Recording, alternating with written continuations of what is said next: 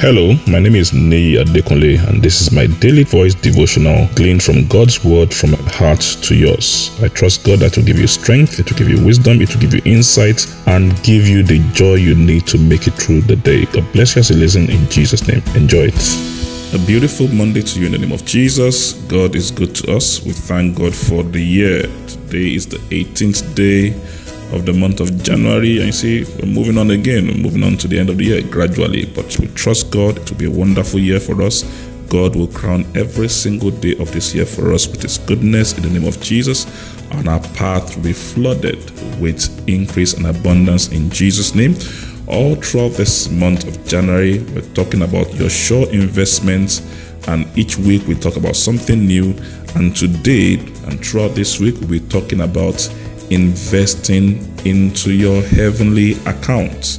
Last week we spoke about exploring your heavenly accounts. Now that we know what the heavenly accounts are all about, how do we make investments into this account? Because it's important we make investments in it. Now, somebody will say, what's the point of making investments in my heavenly account when I already have an inheritance? If I have an inheritance in Christ, why do I need to invest again? And that's a very good question. But you see, the heavenly account, even though it's yours, is reserved for those who are mature enough to handle it. If you're not mature enough to handle it, then yes, it's yours, but you cannot enjoy the benefits. The Bible says in Galatians chapter 4 verse 1, Galatians 4:1 in the New Living Translation, it says, think of it this way.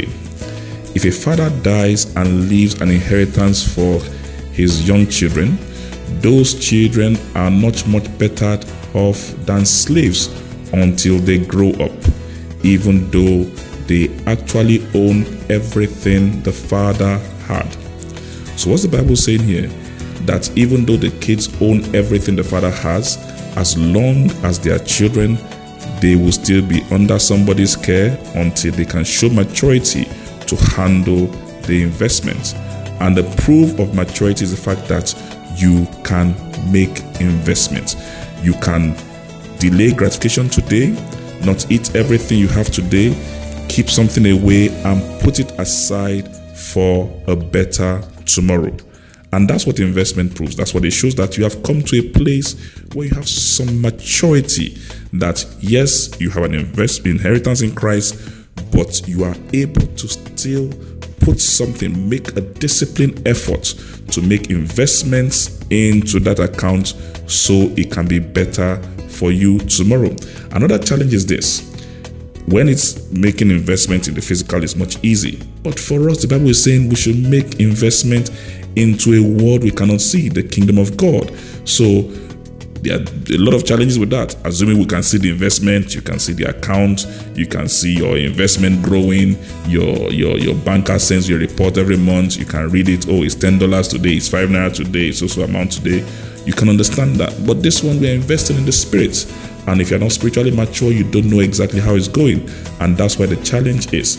Now, Galatians chapter 6 and verse 8 in the New Century Versions, Galatians 6 verse 8, it says, if they plan to satisfy their sinful selves, from their sinful self will bring them ruin.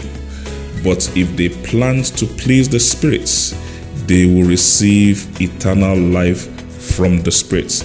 So the Bible is saying here, we can plant, and planting is like investment. You can invest your energy, you can make input into your sinful self or your sinful nature or the flesh, and the Bible says it will bring pain and ruin. He said, but if you sow in the spirit, you plant in the spirit, you invest in the spirit world, he says you will reap life. And that's what this whole thing is all about. I pray God gives us the wisdom and the discipline as maturing children of God to begin to invest in the spirit world. God bless you. Enjoy your week. I'm sure the word you heard today has been a blessing to you. The way we maximize God's word, the effect of God's word in our life, is by putting it into practice and by sharing it with others. Please ensure you put this into practice and please share it with others. And I trust God that the full benefit of the word will be seen in your life in Jesus' name. Thank you very much and have a wonderful day.